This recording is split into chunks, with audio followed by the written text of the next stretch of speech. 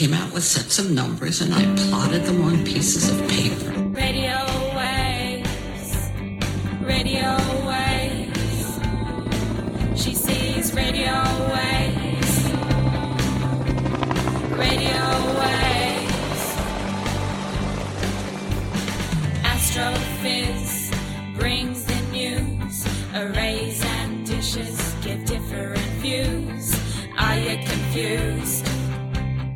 Radio waves, radio waves, radio waves. She sees radio waves. She sees radio waves. Welcome to the Astrophiz podcasts. My name is Brendan O'Brien and today is Thursday the 4th of July 2019. Each fortnight we speak with a special guest in the fields of radio astronomy, optical astronomy, space science or particle physics. And today we are speaking with Professor Jonty Horner from the University of Southern Queensland, who researches exoplanets, exoplanet habitability and the evolution of our solar system. And that's followed by Dr. Ian Astroblog Musgrave, who is a university toxicology and pharmacology lecturer, an amateur astronomer and astrophotographer, and he's going to tell us, what's up, Doc? What's up in the night, morning and evening skies for the next 2 weeks? And he takes us on an astronomical tangent. And we'll finish up as usual with our Astrophiz news highlights from this golden age of astronomy, space science and astrophysics. So let's cross up to sunny Queensland now to speak with Jonty.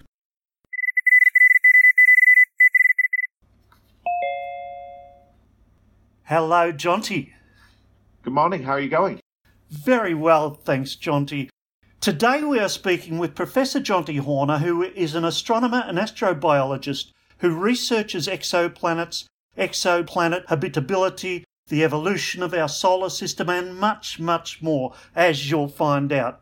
He is a co-investigator on several Australian Research Council grants and is leading the construction of the Minerva Australis Exoplanet Search and Follow-up Facility at the University of Southern Queensland, where he works.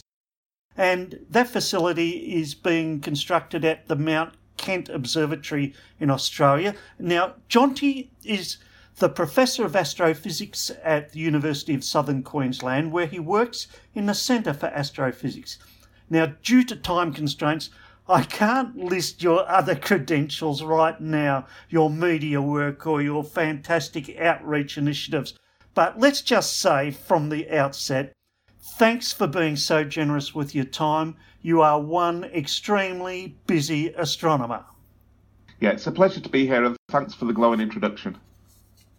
No worries. So before we talk about your varied research passions, can you tell us where you grew up, please, Jonty, and tell us how you accidentally became interested in science and space in the first place?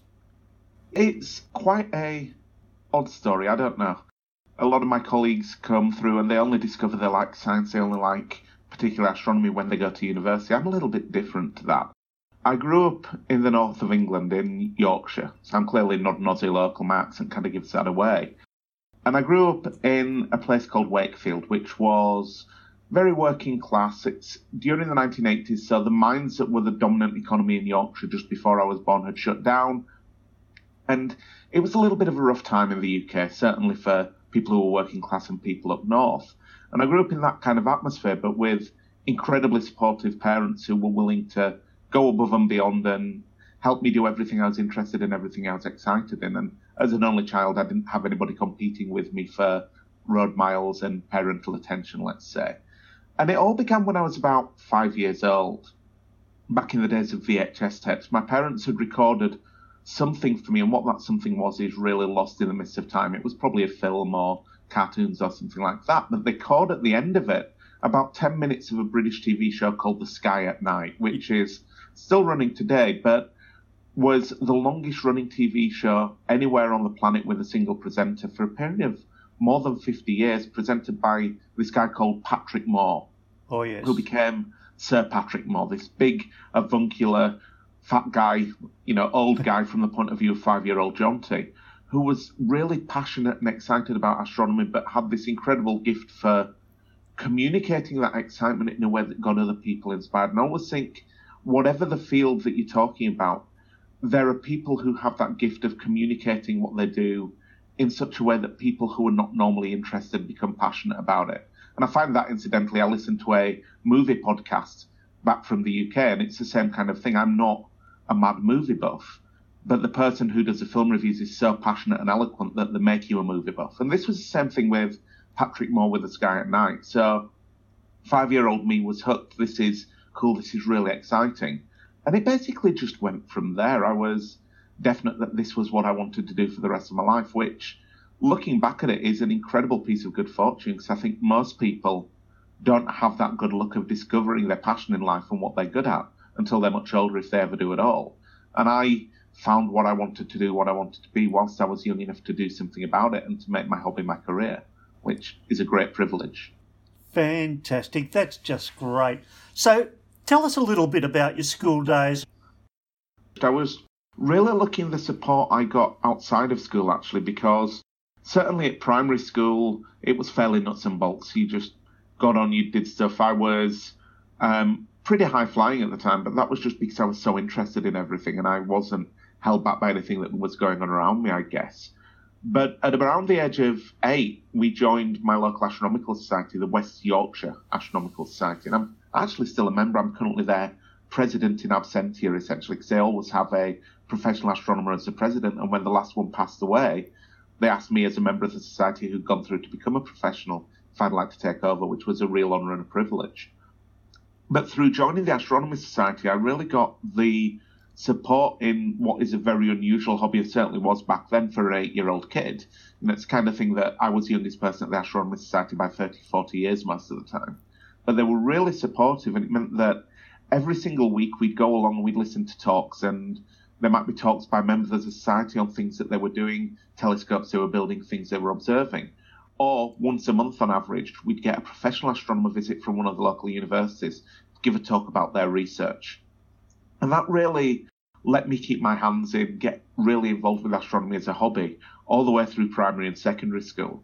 And it really shaped my career, not just from the point of view of giving me the opportunity to learn more about research and from the opportunity to learn about what I should study and where I should go to become an astronomer, but it gave me a real opportunity to start science communication. I started giving public outreach talks when I was about 10 years old, which is really, really fortunate, because nobody as a researcher teaches you to communicate, and nobody gives you that skill set. You're taught to research. And I was very lucky starting giving talks before I was old enough to realise that I could be embarrassed by it. I just dived in, and I've always really enjoyed that side of my work. And I'm also very aware of the importance of that, because without those professional astronomers coming along to the Astronomy Society when I was a kid, I may well not have ended up where I am today. So it's also a way that I can give something back. That's fantastic. Starting your outreach at 10 years old is just so wonderful. So after your successful school career, you completed your Masters of Science degree with honours in Physics and Astronomy at Durham, then your doctorate at Oxford, then 3 years as a postdoc at the University of Bern, then you're back to the UK for a few years, then that big journey out to Australia, first to the University of New South Wales, and now you're at the University of Southern Queensland. That's a great expedition that you are on, Jonty. Why Australia? Can you tell us the highlights of this journey, please? It's very much the journey of kind of a random walk. I don't think when I started my undergraduate degree I had aspirations to move to Toowoomba. I'd never heard of Toowoomba. Just the same as, people in Australia had never heard of Chelyabinsk in Russia up until a giant fireball exploded over the city in 2013. Yep. Places that are so far away, so distant, just don't really hit on your radar, let's say. But I knew I wanted to be a professional astronomer. I knew I wanted to do my hobby as a job, essentially. I went to Durham on the advice of a number of the people who came along to give talks at our local astronomy society, but one in particular, Professor Sean Cole, who's a great cosmologist at Durham, gave me fabulous advice in terms of, if you want to be an astronomer, you don't just study astronomy. You don't go and do an astronomy degree. You need to get physics. And the reason for that is that physics gives you the toolbox to unlock the universe, essentially.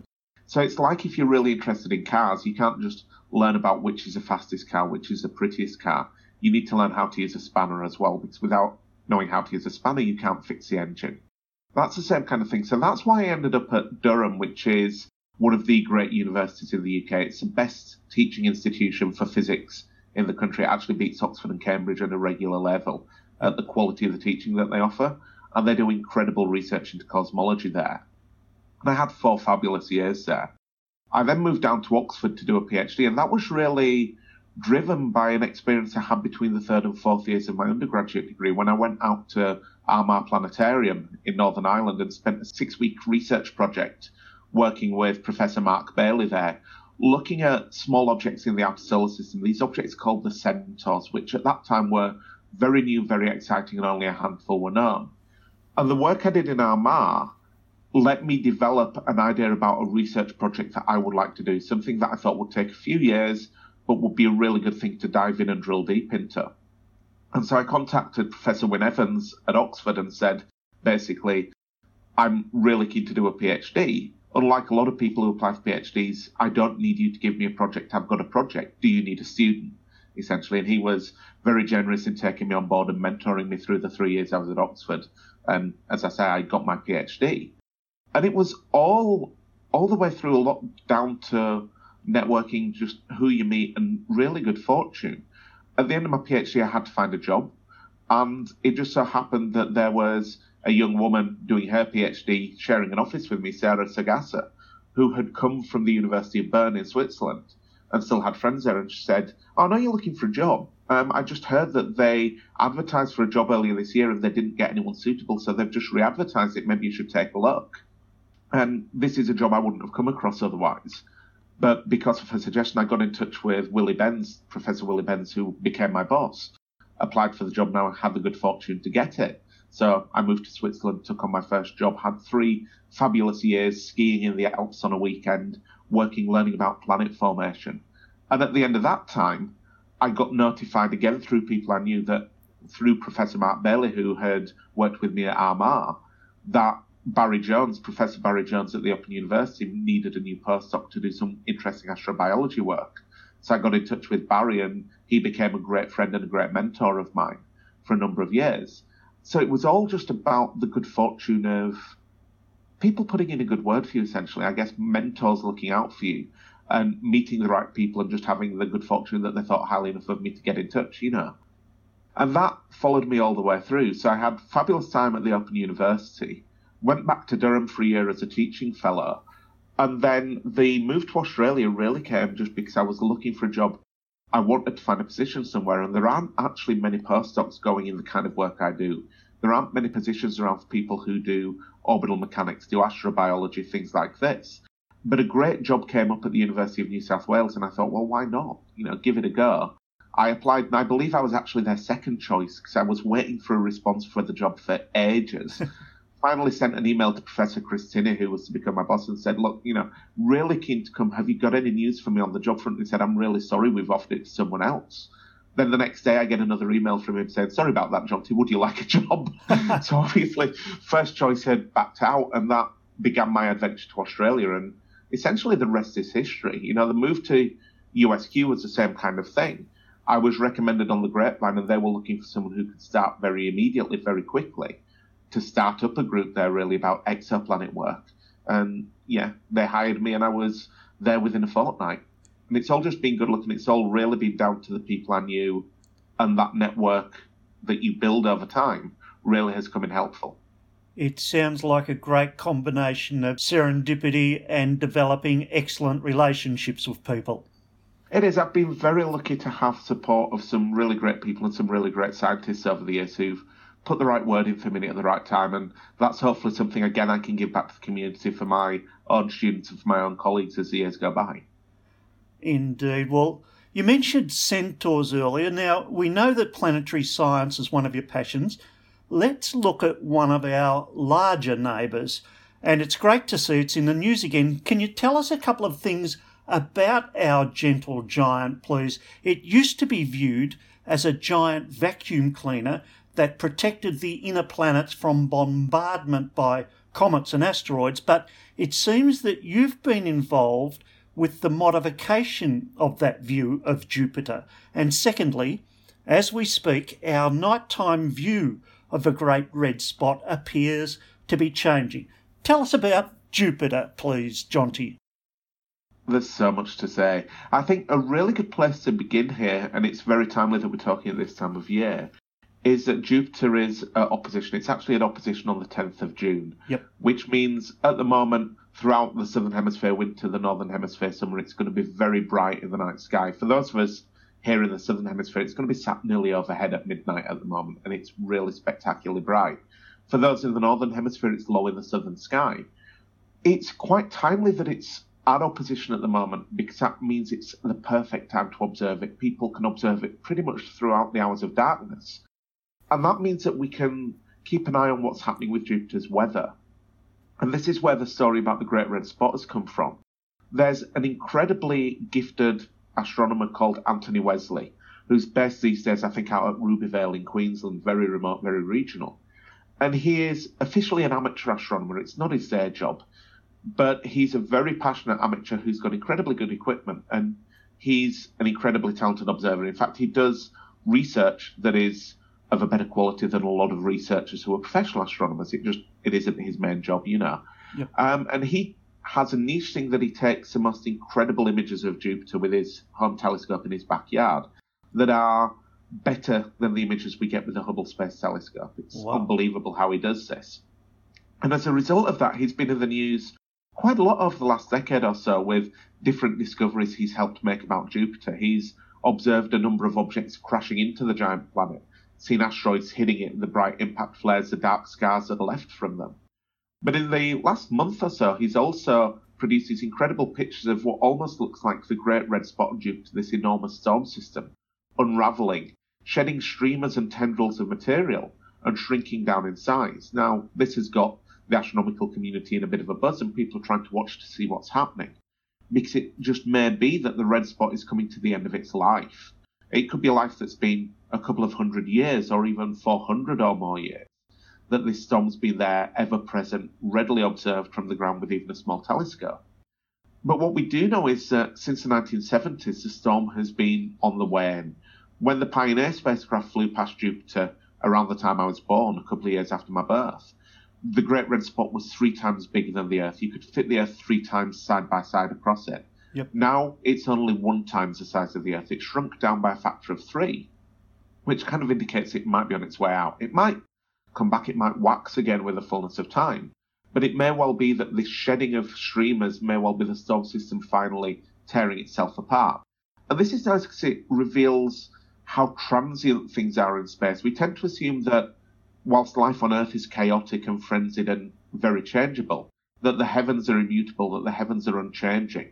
But everywhere we look, change is there. It's just that that change takes place on different timescales longer than a human lifetime quite often. So what we see as being sedate is actually a very changeable, a very chaotic thing. And Jupiter's atmosphere is just one very, very good example of that. Where I get excited about Jupiter, aside from its role in the formation of the solar system and its beauty as a planet, is actually that old myth that without Jupiter we wouldn't be here. The idea that Jupiter essentially acts as a buddy to the Earth, as a shield to the Earth, and protects us from impacts. And this is an idea that really has its origins both in the early 1960s, when we were finally accepting that craters on the Earth were caused by impacts rather than geological features. In other words, we were realizing that the Earth truly was in the firing line. And also in the early 1990s, when a researcher carried out some work looking at the role of giant planets in stirring up and flinging around debris in the solar system. And he did some very basic computer simulations, not basic because he wasn't a very good researcher, he was brilliant, but basic because at that time the computing facilities available were very limited. You know, that's about the time I had a little Atari ST computer, or maybe even my Commodore 64. You know, we had computers that had less power then than is in your phone, than is in your watch these days, by orders of magnitude. And so that by its nature really limited the work he could do. But what he found was that Jupiter is very effective at clearing the solar system of debris in its immediate area. If you look at the long period comets like Comet McNaught that was so spectacular a decade ago in the Australian sky, those long period comets are very effectively cleared out of the solar system by Jupiter. And obviously, if something is removed from the solar system never to return, it can't pose a threat to the Earth. So it's natural to make the leap from that to the conclusion that if Jupiter wasn't there, there'd be a lot more things on Earth-crossing orbits, and the Earth would be hit more frequently. But when I moved to the OU, both myself and Barry Jones, my mentor, had the same thought that this sounded like it was too much of a simplification. And there's a number of reasons we thought that, but there's a beautiful example of why I think it's a simplification, in the form of a comet that was spectacular in the 1770s. It's a comet called Comet Lexell. Yep. It wasn't named for its discovery, it was named for the mathematician who calculated its orbit. So it was actually found by Charles Messier, who was an avid comet hunter. He scoured the skies every night looking for comets. And his fabulous catalogue of nebulae, the 110 Messier objects, was actually his lookup table of the annoying things he kept confusing for comets. It's like, oh, it's another bloody fuzzy bob. But I know that when I've seen it before, it's the Orion Nebula, that's M42, I don't need to think that's a comet. But he was also a successful comet hunter, and in June 1770, he found a new comet that was a bit odd. Within a fortnight of him discovering it, it was as bright as the brightest stars in the sky, but incredibly big and diffuse on the sky, and moved across the sky very rapidly. And that was odd. Most comets are bright when they're more distant from Earth, are smaller, more easily resolved. This came incredibly close to the Earth. It's still officially the closest cometary approach to the Earth in recorded history, though we think there were a couple of closer ones in the maybe 1400s, time like that. When people worked out the orbit of this object, they found it was going around the Sun every 6 years or so. And there's the obvious question then of, why don't we see it now? Why didn't we see it before? It's bright enough to be as bright as the brightest stars, and it's coming around every 6 years. It should have been well known. So they worked out the orbit and found that back in 1767, 3 years before it came close to the Earth, it had been very close to Jupiter. And Jupiter had taken it from an orbit that brought it nowhere near the inner solar system and flung it towards our planet, launched it in towards the Earth to create this near miss. In other words, Jupiter had acted as a threat. It had taken an object that came nowhere near the Earth and flung it our way and almost caused catastrophe. Now, it's still many times further away than the Moon, but it was a very close encounter. What happened then is really interesting, because obviously we don't see Lexell's comet anymore. We know about having a bright comet every 6 years. It turns out that Comet Lexell's orbital period was approximately half of that of Jupiter. So Jupiter threw it in, trapped it onto a 6-year orbit. It fell in, fell past the Earth, went back out to the orbit of Jupiter, where it was at aphelion furthest from the Sun. And at that point, Jupiter was on the far side of the Sun. Jupiter had done one half of an orbit. Yep. So Comet Lexell fell back in, swung past the Sun again in 1776, and at that apparition we didn't see it. It was on the far side of the Sun from the Earth as well. But as it swung back out, Jupiter had now completed one full lap, and the comet swung out to meet it, and Jupiter's gravity flung the comet away again, taking it from an Earth-crossing orbit and flinging it somewhere. And the problem is we can't say much more than that, because our observations from the time aren't good enough to tie the orbit down well enough to know exactly how that encounter played out. Most likely, Comet Lexell is still receding from the Sun, never to return, and it's going to voyage amongst the stars forevermore. It's also possible it's instead trapped on an orbit with a period of hundreds or thousands of years, with perihelion nearest Jupiter. So Jupiter flipped its orbit round, turned its aphelion to its perihelion, and flung it out into the depths of the solar system. So what that illustrates is that Jupiter has this kind of dual role. It's almost like Two-Face. It's this hero and the villain in one, in that it can take things that threaten the Earth and put them onto orbits where they no longer do. It can suck things up. If things hit Jupiter, they're gone. So it can take away threats that exist, but it can equally create threats that didn't exist before. It can throw things our way. And to work out whether Jupiter really is a friend or whether it is a foe, you need to look at the balance of those things. And so that was the work that I did during my time at the Open University. That was most of the work I did for those 3 years. Trying to look into that question in more detail, trying to figure out where the balance of those scales fell. And it turns out that the story is really more complicated than the work of Wetherill in the 90s would suggest. Instead of Jupiter solely being a friend, we find that it does a bit of both. if Jupiter were more massive than the Jupiter we have in our solar system, the Earth would be hit less often than it is today. Jupiter would be more effective at cleaning up after itself. Yep. If Jupiter were about the mass of Saturn, the Earth would be bombarded far more often because we'd be having more material flung our way, but Jupiter wouldn't be very good at cleaning up after itself. But if Jupiter were not there at all in our simulations, the impact rate of the Earth would be lower than that we have at the moment. So it's a much more complicated picture. And it's complicated further because when we look at the formation of the Earth, when we look at where the Earth is in the solar system, there's a concern that the Earth should have been a dry planet, having formed too close to the Sun for it to have much of a water budget. There's this ongoing question of where did the Earth's water come from? And certainly some of that water was delivered by icy objects from beyond Jupiter's orbit, cometary objects, that were flung our way by the giant planet at some point in the distant past. So even when it's generating impacts for the Earth, it's not necessarily fair to say that Jupiter is solely a threat to the Earth, because without those impacts, we wouldn't have the water that we need for life on Earth. And possibly even without those impacts, previous species would not have been driven extinct to free up the room in Earth's ecosystems for humanity to evolve and develop and thrive. So it's all a very complicated picture, which is always the best kind of thing as a researcher. That is sensational. What a great story. I feel like we're looking at Jupiter as a Matryoshka doll, just layers and layers of research to be done there. There is, and there's always more to learn. It's one of the things I think is most exciting about being a researcher is we're essentially employed to ask questions and to try and find out the answers. And the best stories, the best questions are those where we still don't know the answer, where there's more to learn. And Jupiter's a really good example of that. It's one of those things where the deeper you look, the more complexity there is. The more you learn, the more you realise you don't know. Fantastic. And I'll remind listeners now that even with a small pair of binoculars, you can discern a change in the positions of Jupiter's 4 largest moons, even over a few hours on a clear night. Some might be behind the moon at the time, but back to you, Jonty. You're an astrobiologist. Can you give us a short primer on astrobiology, please? And Giordano Bruno, was he a crackpot or a visionary? I take it we've come a long way since we burned scientists at the stake, and we now ask and provide substantial funding to endeavour to answer that important question, are we alone? And could you also give us the current state of play with the astrobiology research that you and your colleagues around the world are doing at the moment? There's so much going on. I think Bruno is a good place to start. Whilst we don't really burn scientists at the stake anymore, I know that some get strung out in the court of media sometimes. Fortunately, we as astronomers tend to be fairly immune to that, actually. It's one of the great things for a university is to have a really active astronomy department, because people get so engaged and so excited by astronomy. It's one of the sciences that really excites people the most.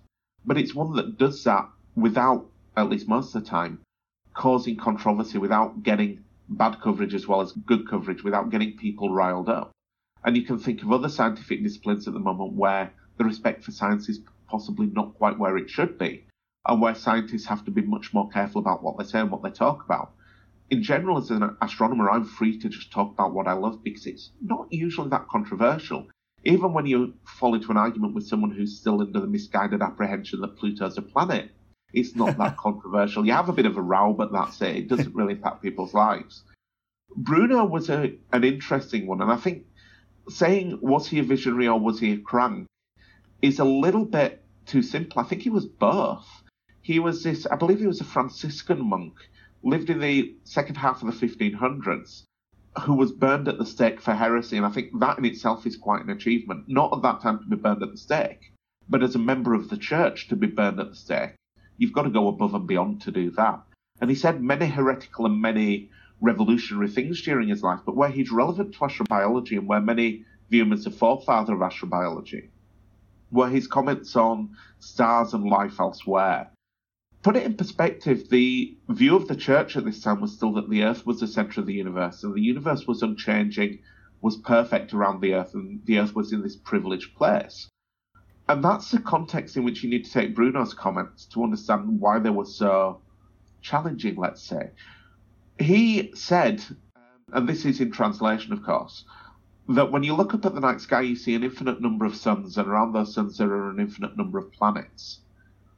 That's something that at the time was just totally alien to people. You think the time that we're talking about here, you assumed that the Earth was unique and special, that it sat at the centre of the universe, and to say that the other stars you see are no different to the sun was heretical. It was very, very difficult for people to get their heads around. Yep.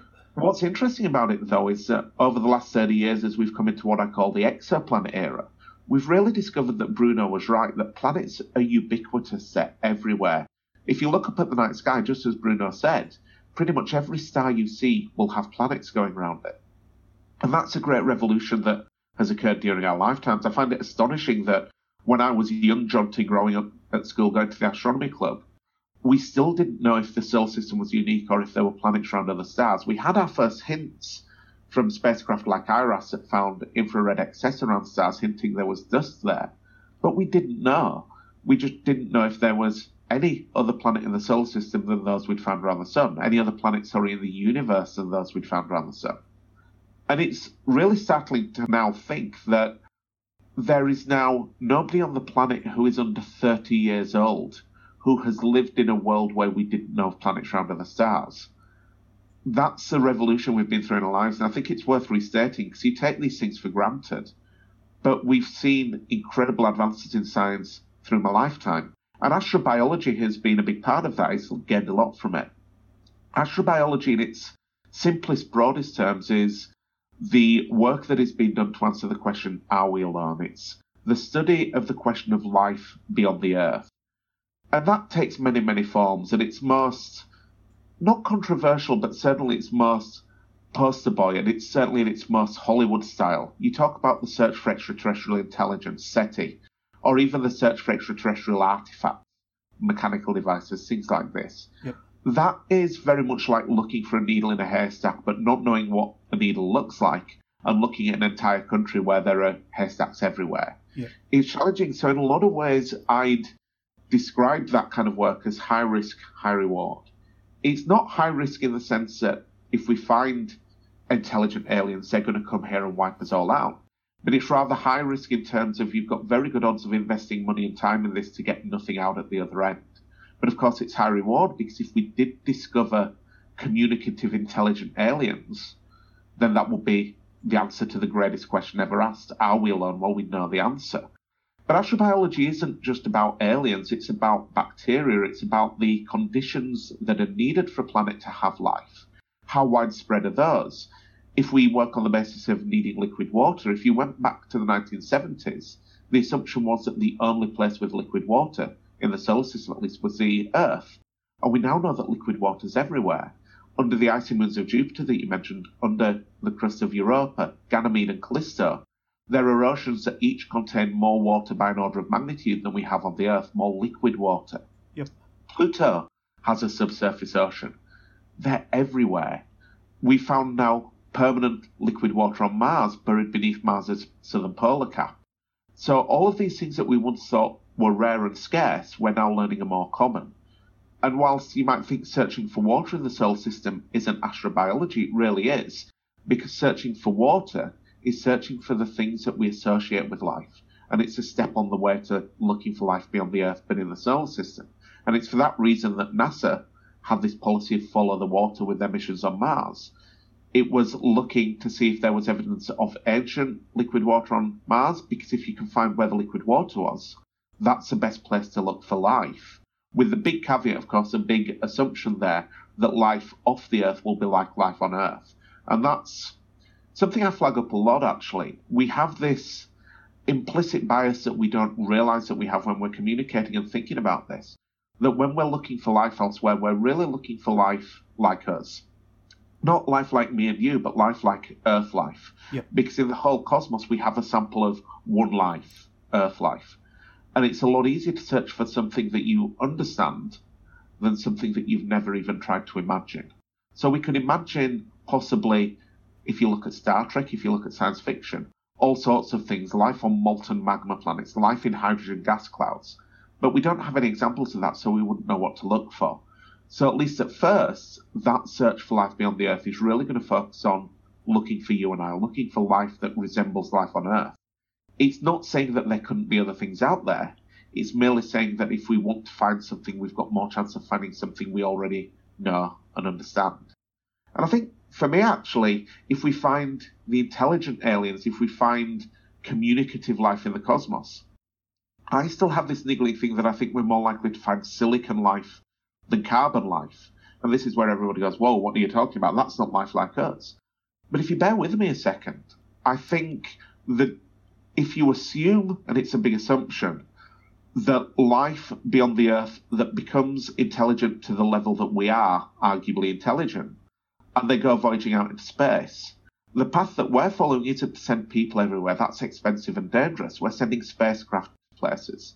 And the places we're sending our spacecraft are further and further away, both in space and in the travel time to get to them. So we're having to develop spacecraft that are ever more autonomous, ever more capable of acting independently.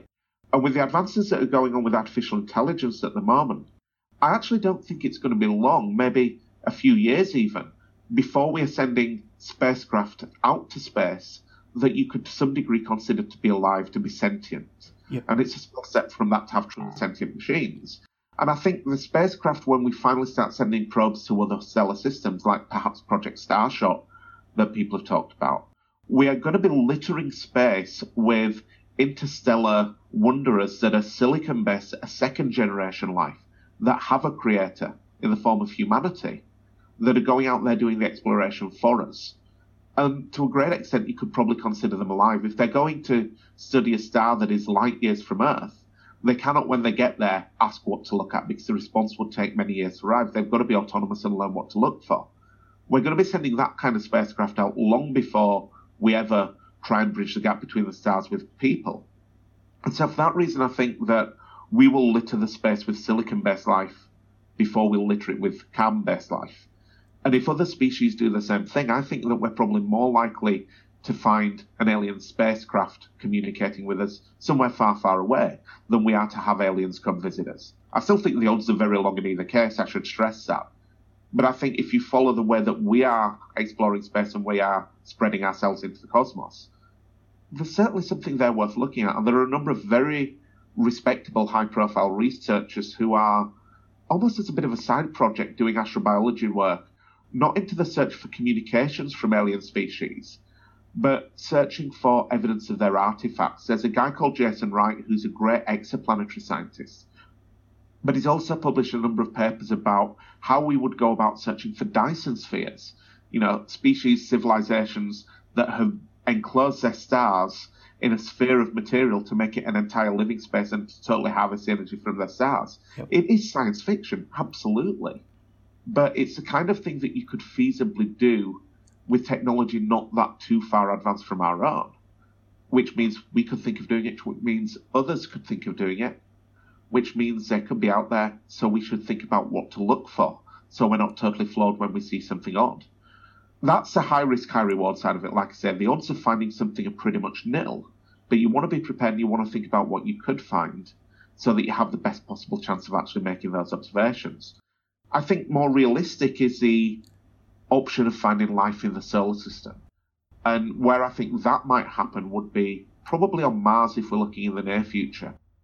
The reason I say that is that there is a theory that goes around called panspermia that is admittedly somewhat controversial. It's one of these ideas that has had a lot of negative press over the years, but it's that life can be transferred from one planet to the next, a bit like flu is transferred from one person to another. The idea that impacts on Earth that dig out big craters can fling rocks into space without sterilizing them.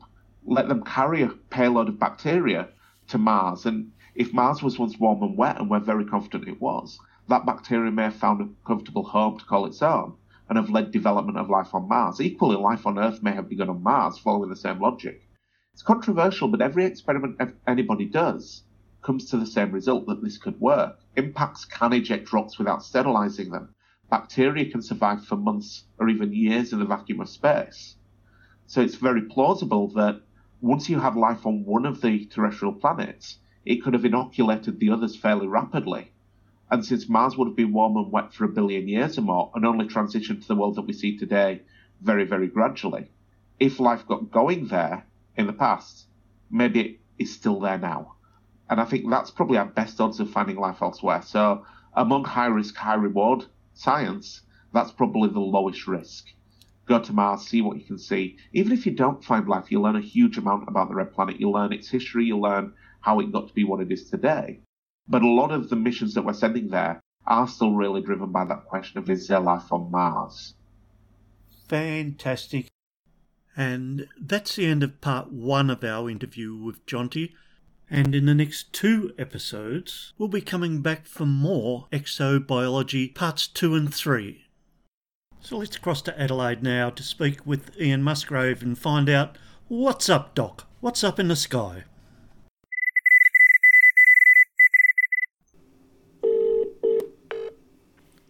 Hello, Ian. Hello, Brendan. How are you? Very well, thank you. Great to be speaking with you again, Ian. It's a pleasure to be speaking with you once more as well, even though it is exceedingly chilly. Indeed. Although the cold weather here in Australia means optimal time for viewing planets and any other objects with a telescope, because our skies are now clear and still. Of course, in the Northern Hemisphere, it's summer, so you have less fantastic observing conditions. But for now, for us, the weather may be cold and we may be freezing our fingers and toes off, but it's optimal telescope observing time. Excellent. Well, let's get stuck into it right now. Can you tell us, Ian, what's up, Doc? What's up in the night, morning and evening skies for the next 2 weeks? Most of the action is now in the evening sky. If you look to the west about an hour after sunset, you can still see Mars visible above the horizon. You'll be able to see Mars easily. But around astronomical twilight, it's still relatively high above the horizon, around about a handspan, although you do need a level horizon without lots of trees in the way to see it. And above Mars, of course, is Mercury. Now, Mercury is almost at its furthest extent above the horizon, and we begin to see Mercury begin to fall back towards the horizon over this fortnight. And in fact, by the end of the fortnight, Mercury will be no longer visible and will return to the sky, to the morning sky next month. But for the moment, the pair of Mars and Mercury in the western sky. On the 4th, the thin crescent moon joins Mars, and if you have a telescope capable of pointing low towards the horizon, you should be able to get Mars and the edge of the crescent moon together in a modest telescope eyepiece. Then over the coming weeks, as the moon will leave Mars behind, Mars will head further along the skyways. It's now in Cancer and will head to the Beehive cluster, meeting the Beehive cluster on the 14th of July. Mercury is falling towards the horizon, dimming. It's closest to Mars on the 8th before it falls back into the twilight to be lost. Of course, dominating the skies at the moment is Jupiter. Jupiter is now well past opposition, but it's still quite big and bright and looks magnificent in even small telescopes. You're able to see the band very nicely and the shuffling of the moons. Even in binoculars, you'll be able to see the moons shuffling about. We mentioned in the last few broadcasts that Jupiter's red spot appeared to be unravelling. The latest image I've got is from the 26th of June. I can't say that the unravelling has stopped, but Jupiter's red spot is still quite obvious. The large tubular area that was around it, which was the unravelling, so to speak, it has become even bigger, but the red spot itself seems to be hanging on in there. So if we look at the progression over the years, the red spot's been shrinking slightly. This would be a very good citizen science project to follow the red spot as it changes over the coming months. Very good. Now, Saturn is at opposition this month on the 10th. It's good to watch with telescopes at any time, but now is a really good time.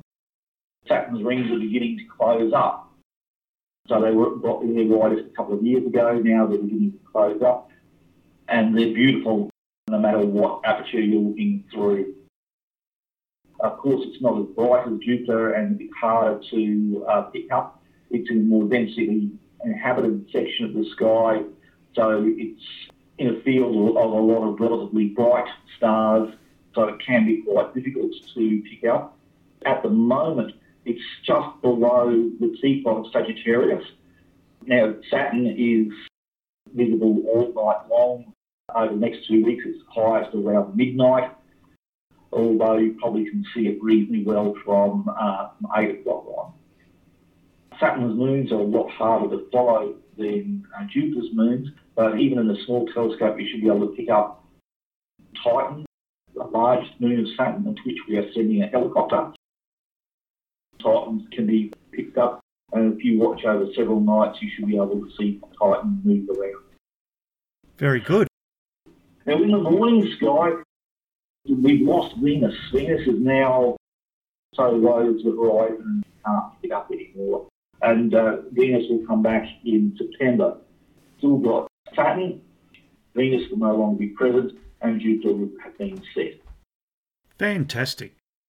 For those of us who don't like getting up at the early hours of the morning, the evening skies are now almost perfect. We've got 4 planets in the evening skies. Of course, 2 of them are a little bit hard to see outside of an hour after sunset, but the other 2 are absolutely glorious.